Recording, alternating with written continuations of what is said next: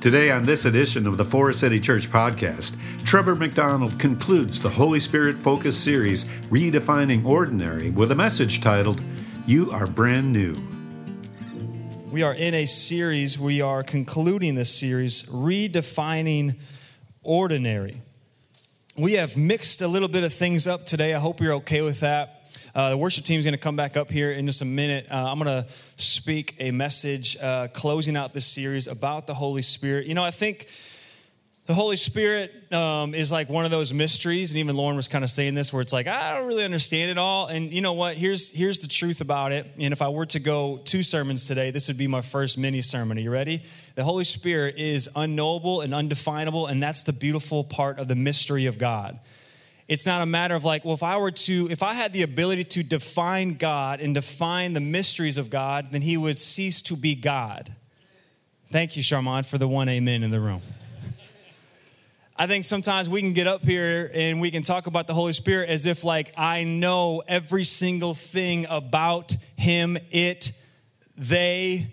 But the truth is, even Scripture tells us, oh God, you are unknowable, you are undefinable, you are so large and so great, and that's what compels me to pursue you. Amen? And that's why we gather. There's these moments in Scripture and these stories that we read. We're like, how did that happen? How did they figure those things out? I'm like, I don't even know if they truly figured it out. They just kept walking where they felt the Spirit was leading them.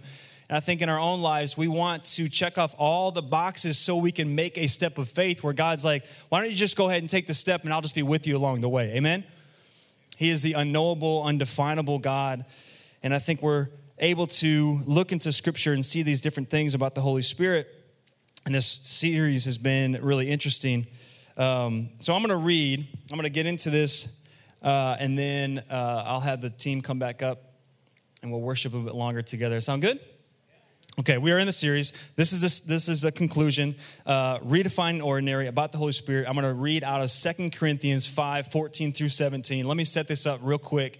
So this is the second letter to the church in Corinth by this man named Paul. Paul basically planted this church in Corinth. So he writes this letter in 1 Corinthians, kind of encouraged them. Things are going well. But then things kind of take a turn for the worse, and they don't go so well. Now the people are like, discrediting Paul and his ability to teach and to lead them. Now they begin to put their hope into what Paul calls super apostles. These are like the really cool, great guys that are leading the church, and they kind of disregard what Paul had to say. And Paul's like, no. You wouldn't have a church if it wasn't for me. This is Paul, okay? Paul had some edges to him, but it's okay. Paul's great. We love Paul.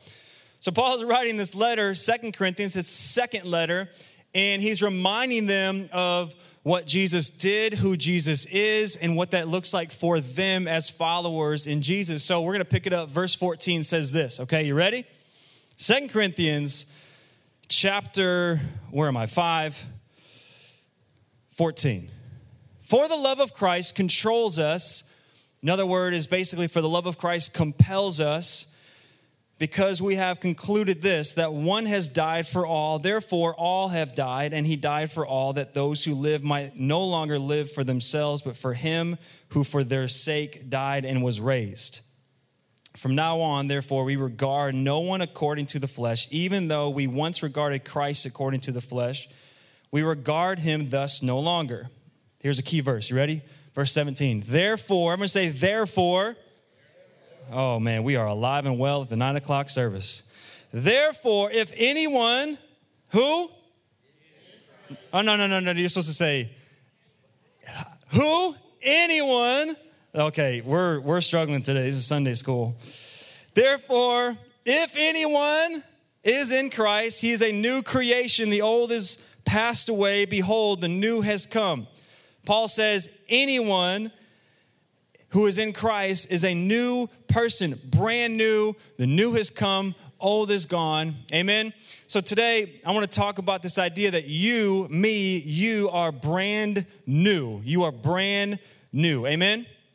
Let me pray quick and we'll get into this. God, thank you for this story. Thank you for this opportunity to talk about your word and figure out really who you are more and more each and every day. I thank you for the mysteries that you allow us to step into.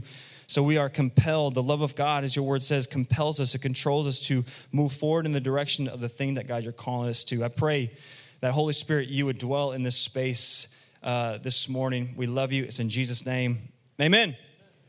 Does anybody in this room, and if you don't, it's fine. We won't judge you, but you love new things. You love new things. I think every hand should probably be up. Unless you don't like new things, it's whatever. Like, you're completely content. You're great. Everything's cool. You don't like, when your car breaks down. You don't care about having a new car. You want a broke down car. Thank you. I had to get a brand new battery for my car because I woke up early, went to the gym, got out to my car, pouring rain, car didn't start. My battery was dead. So I had to call my wife, Amy. I was like, hey, babe, I know you're with the kids, and we got to take them to school in like 10 minutes, 20 minutes, but I'm stuck. I need a new battery for my car. So yesterday, my father-in-law helped me out. I had to get a new battery for my car. I like new things because it helped my car operate the way it needed to operate. You feel me? We like maybe when you get something new. I don't know, if you get a new house, it's nice to get a new house, unless, of course, it has a lot of problems, and you got to get a new roof. You get a new roof on the house, and you got new plumbing. You get new plumbing for that new house.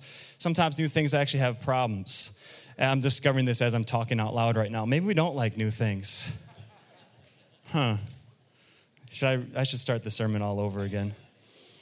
But there's new things. I know sometimes it's trivial, when we're talking about this kind of stuff in our context, but we enjoy new stuff and new things. And maybe when someone gives you a new pair of shoes, it's nice when those new pair of shoes are on your feet until you wear them out, and then they begin to smell. Like my kids' shoes, they smell. They smell because they wear them every single day, and it's hard to afford brand new shoes, and they keep growing. Did you guys know that kids just keep growing?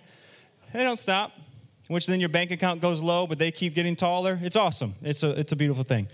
My oldest son, Parker, he's into this game, Fortnite, okay? Anybody into Fortnite in here? Just my son. Wow. He's talking about like getting new, they call them skins. I don't get it, guys, okay? It's not my generation. I was raised on Nintendo. That was it. And Mario Brothers, thank you. We should have a series about it, for crying out loud. But he wants like new skins, which he needs these things called V-Bucks. I think it's V-Bucks. So V-Bucks basically means, Dad, do you have any money?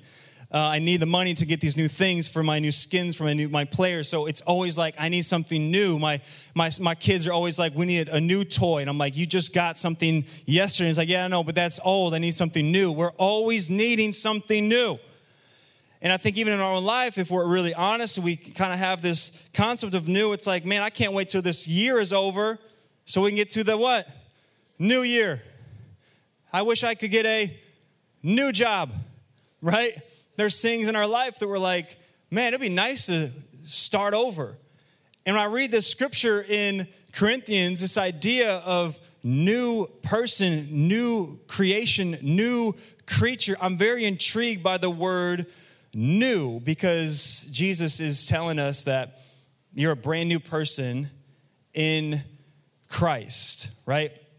This idea of new. Now, this idea of new, what does 2 Corinthians 5:17 have anything to do with the Holy Spirit? I'm glad all of you guys are asking me right now.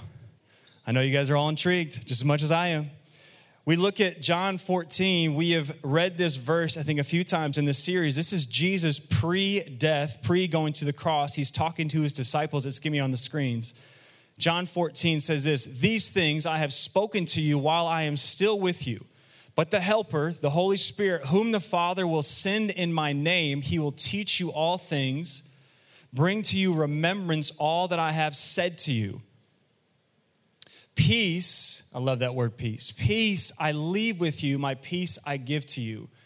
Not as the world gives, do I give to you. Let not your hearts be troubled, neither let them be afraid." John 14, peace. This word peace is this word shalom. Shalom meaning wholeness and completeness.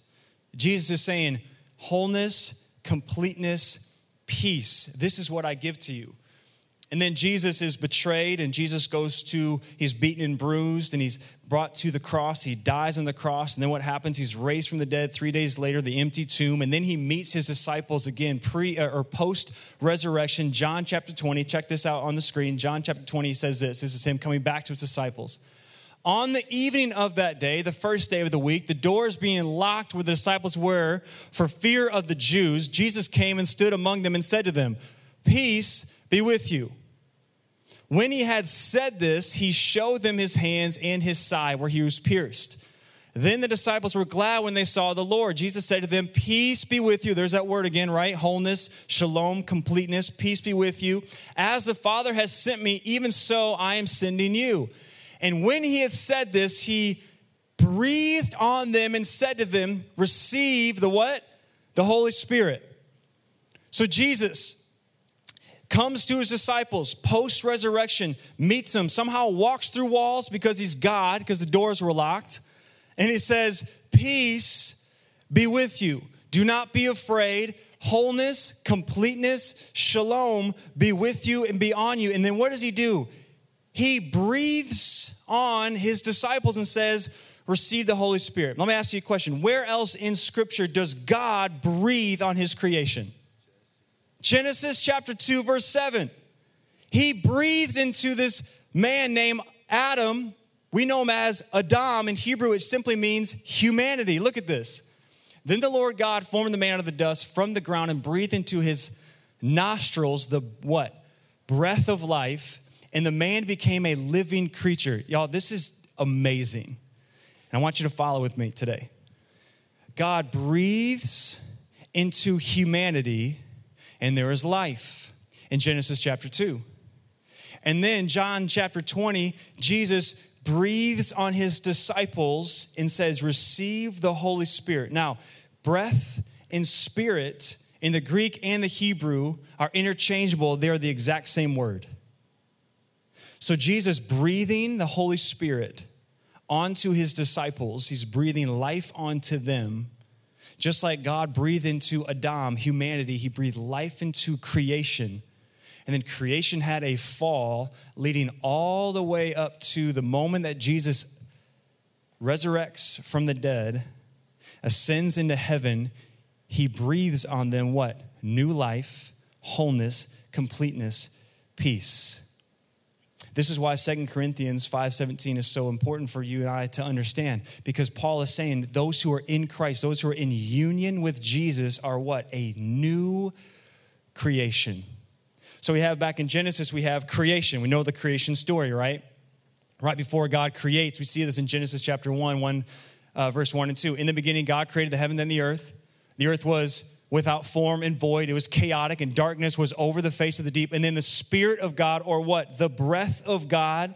Are you following? The breath of God was hovering over the face of the waters. God's Spirit, God's breath was hovering over the chaos of the world. And then eventually he breathed into the nostrils of Adam, into humanity, into man. And now there is life in the lungs of humanity. The fall takes place, and Jesus, right before he ascends, breathes the same breath onto his disciples and says, receive the Holy Spirit. Life in our lungs, breath, spirit. God now breathes into him and says, you are now brand new. Jesus is basically resurrecting humanity, saying, now you are a new creation. The old is gone and the new has come. Because why? I've given you my breath. I've given you my spirit.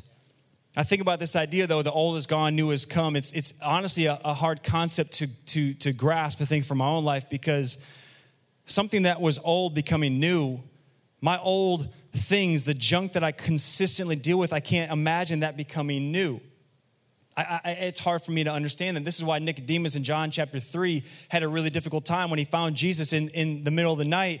This is a religious leader who would have known the law, the Torah by heart. He finds Jesus in the middle of the night and he says, hey, what does it look like to be new, to experience eternity? I'm confused. And Jesus says, well, you have to be baptized by water and by spirit. You need to be made new by having a rebirth. And Nicodemus says, I don't understand. How do I go back to my mom's womb? And Jesus is like, oh, Nicodemus, no. You need to be born again by the Spirit, by my breath. That's where life is. My son, when he turned 7, Parker, my oldest, he was really into Legos and still kind of is, but they're really expensive as you buy them every single week because what I say earlier, he wants new things.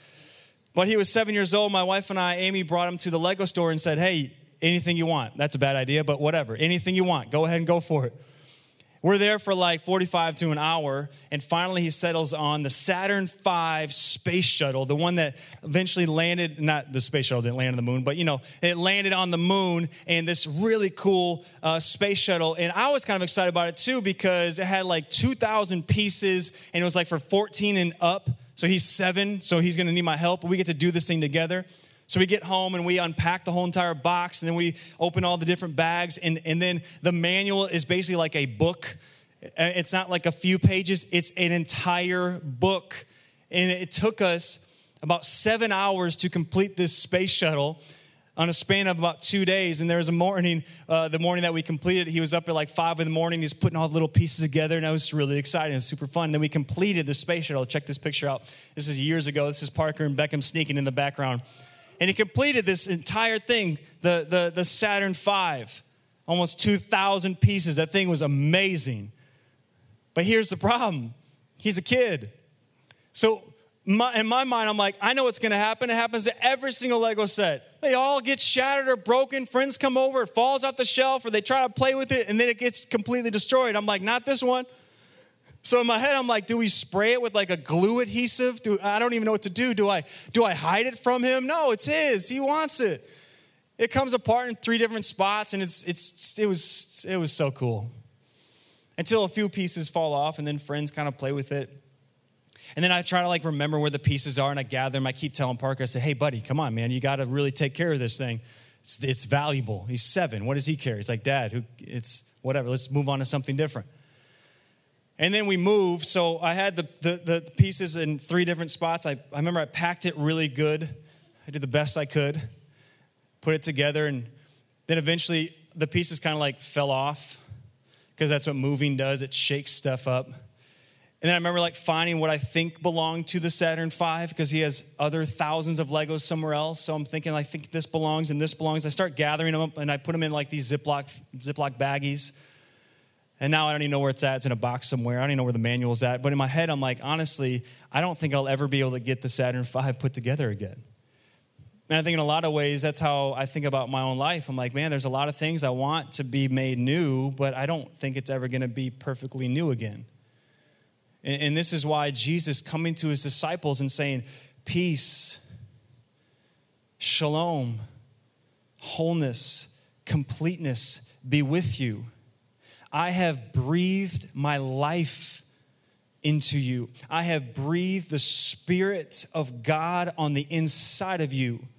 Whether you feel new or not, the breath of God is in you. You are brand new, not because of all the things you've done, not because of all the great things you've done well, but because he gave you his breath. And he said, you're brand new. The old is gone, the new has come. This idea of breath, there's doing a lot of crazy studies on this idea of breath, and it's so interesting because even being a person of faith, it's fun to watch how these scientists begin to talk about breath and how valuable it is to your life and to my life. The importance of breathing, breathing, how it affects your brain, it affects your heart, it affects your digestive system, it affects your immune system. Just breathing does this. And it makes me think about this idea of breathing, how valuable it is to you and to me. And, there's certain things we can't live without, right? I mean, like, we can live without water for a few days, but eventually we'll get dehydrated, and then our body will begin to kind of shut down. We can live without food for a while, right? That's been proven, but eventually you're going to need some food. What's the one thing that you and I can't live without? It's breath. The breath that God breathed into you and to me, the Spirit that he gave you and me, we can't live without. Studies have shown that you and I, the average takes about 20,000 breaths a day. 20,000 breaths a day. 20,000 reminders that he is with you. 20,000 reminders that he is close to you and near to you. So as you're breathing the Spirit of God, as it's in you, it flows through you, you're reminded that God is with you. Whether you believe in him or not, you cannot deny the fact that we need breath every single day. That we need to breathe every single day. It's the first thing we do in our life, and it's the last thing we do when we go. As if God is constantly with us. He's sustaining us day in and day out. You know, being in the Midwest, I love the fall season. I don't know about you, but the fall season is the greatest.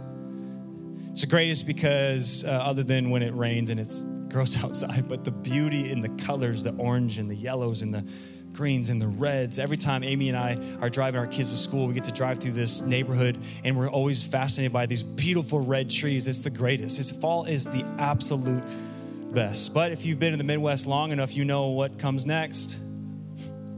Winter. Now you might like snow and you might like winter, and that's fine. I'm good with it. I love the first snowfall. It's beautiful until you have to shovel it and you're walking in it and you're avoiding slush puddles all the time. You don't want to go out. All the beautiful colors of the fall turned into gray, dark. And I think for me, in a very similar way, I'm like, that's kind of sometimes how I feel. It doesn't feel like fall anymore. There's this, it's kind of gray.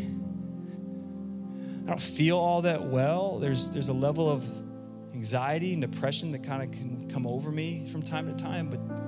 But if you've lived in the Midwest long enough, you know as well what comes after winter is spring.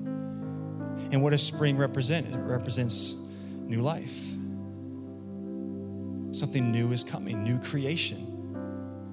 So my encouragement to you and to me today as I think about this idea of breath and I think about this idea of spirit and breath, they're interchangeable words in the Greek and the Hebrew. It's the reminder that every single breath that you and I are taking in and out, that we are brand new. Every morning we wake up,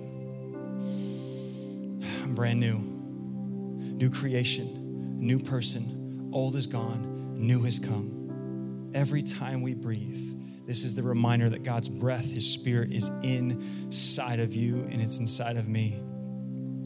I was scrolling through my Instagram the other day. It was actually the day that my battery died. I'm just sitting there and I said, hey, Aim, it's fine. Take your time. I'm just here. I'm not going anywhere because my car doesn't start. And I opened up my Instagram and I start scrolling through it, and it gave me this like suggestions. Instagram's found out how to basically rob you of your time, but it's fine. And I'm scrolling through and this suggestion comes up of this individual I don't even follow. And it's this picture, and they're gonna put it on the screen. It's this picture of lungs and then the word Yahweh. YHWH, some context. Yahweh is the name in Exodus 3 that Moses finds God speaking to him through a burning bush. And Moses says, who do I tell him that sent you, that sent me? What's your name? And he says, I am the Lord, L-O-R-D, capital L-O-R-D in the English. But also it's I am that I am. In Hebrew, it's this word Yahweh. In ancient Hebrew scriptures and theologians, they couldn't even like fully describe the name, that they just basically put these four letters together, Yahweh. Almost as if the name of God is breath. Yahweh. Then it has this description. You cannot be separate from God. Before you respond, take a breath. Our God is rooted in ancient definitions of the divine. All of humanity has wrestled with the holy mystery. The Hebrews themselves, who struggled even with the mentioning of any name for this mystery, used the sound Yahweh to describe the I am who I am. Yahweh, the very name is our breathing. The very name of the holy originator is the ongoing breath of every living thing. Are you following? Yahweh, breath, new creation, living things. Every single moment there's a breath. Yahweh is in it. Your life is sustained by elements you are not in control of. You do not make your heart pump. You do not make your lungs breathe. We don't think often about our breathing. We just kind of breathe. Your great mistake, our great mistake, my great mistake is to believe that that my connection to life is up to me.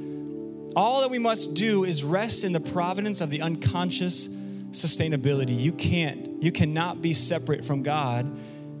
Your very breath is evidence of this.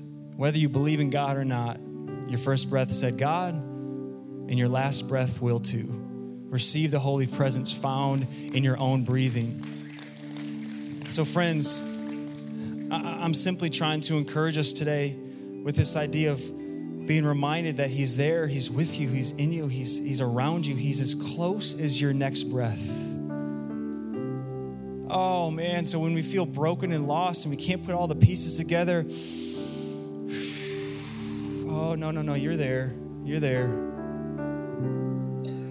You know, we're taught if you've ever had an anxiety attack, when you feel overwhelmed, I've been in this spot where I literally feel like I'm being stabbed all over my body by pins and needles, and I feel cold, and I feel hot, and I feel cold. And if you've been there, you know exactly what I'm saying. And they teach you to do what?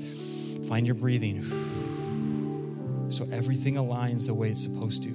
So God is reminding you of what? Shalom, peace, I'm with you. Completeness, newness, wholeness. Amen. So every time, may those 20,000 breaths that you and I breathe each and every day remind you that he's with you and that he's there. Let's stand and worship together and pray for you.